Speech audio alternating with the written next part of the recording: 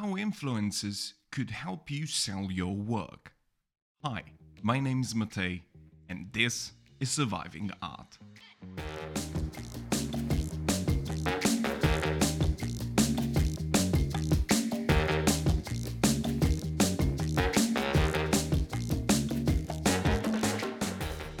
Probably the best way to sell art today is to get an influential patron with lots of friends to buy your work directly from a big name gallery somewhere in Hong Kong, New York, Paris, or London. It's just easier if you have skilled salespeople, art theoreticians, and curators giving your work the best presentational environment it can have, and you actively expose it to the wealthy and eager to buy 0.5% of the upper echelons of society. It's just bad that today most of us don't have that luxury in our lives. But what can we do about it? Let's observe how this old yet tried and true method of selling art works. In the end, it boils down into a simple but profound equation. With every product, including art, you have production and distribution. And if you look at the production side, everything is more or less in our own hands. We are in charge of the quality of work, the quality of materials and processes used to produce it, and the regularity of production itself. If you want to make prints of your work, for example, you can now do so online and on demand. There are no initial investments for buying an expensive A3 or even A2 printer, fine art paper, or high quality ink. The same goes for book publishing on Amazon, t-shirt printing on Teespring, or just getting incredibly cheap or overly expensive painting materials for your work.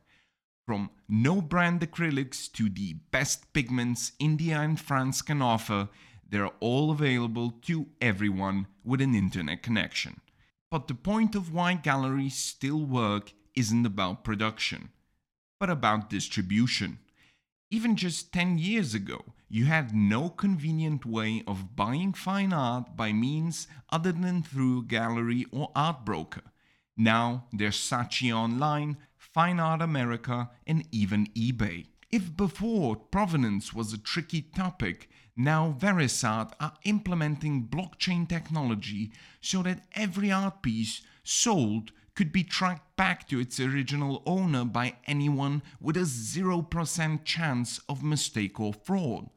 And the holy grail of the gallery system, the insider connections and large amounts of steaming hot leads, people now sell their work on Instagram, sometimes for even €20,000 and more. And the only thing we as creatives have to do to start is to DM a few people ourselves. Why not take an hour or two a day and message 30 or 50 people on Instagram if they would be willing to showcase your work on their channels? Do the same for YouTubers, maybe contact people on Twitch. Cooking shows are popular now and do lots of live streamings on Twitch. Why not send them some of your art to show? The point is, distribution was once an impossible feat to accomplish.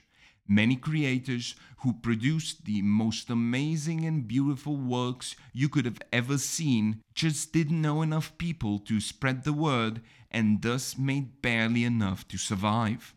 Now, both production and distribution are in our own hands. And while everybody else has a Barney about how artists now have to do everything themselves and how it was better in the good old days, you can embrace the new world of infinite opportunities. Only you can decide to see it for the magical place that it really is and start working on your career with tools that creators in the good old days couldn't have even dreamed about.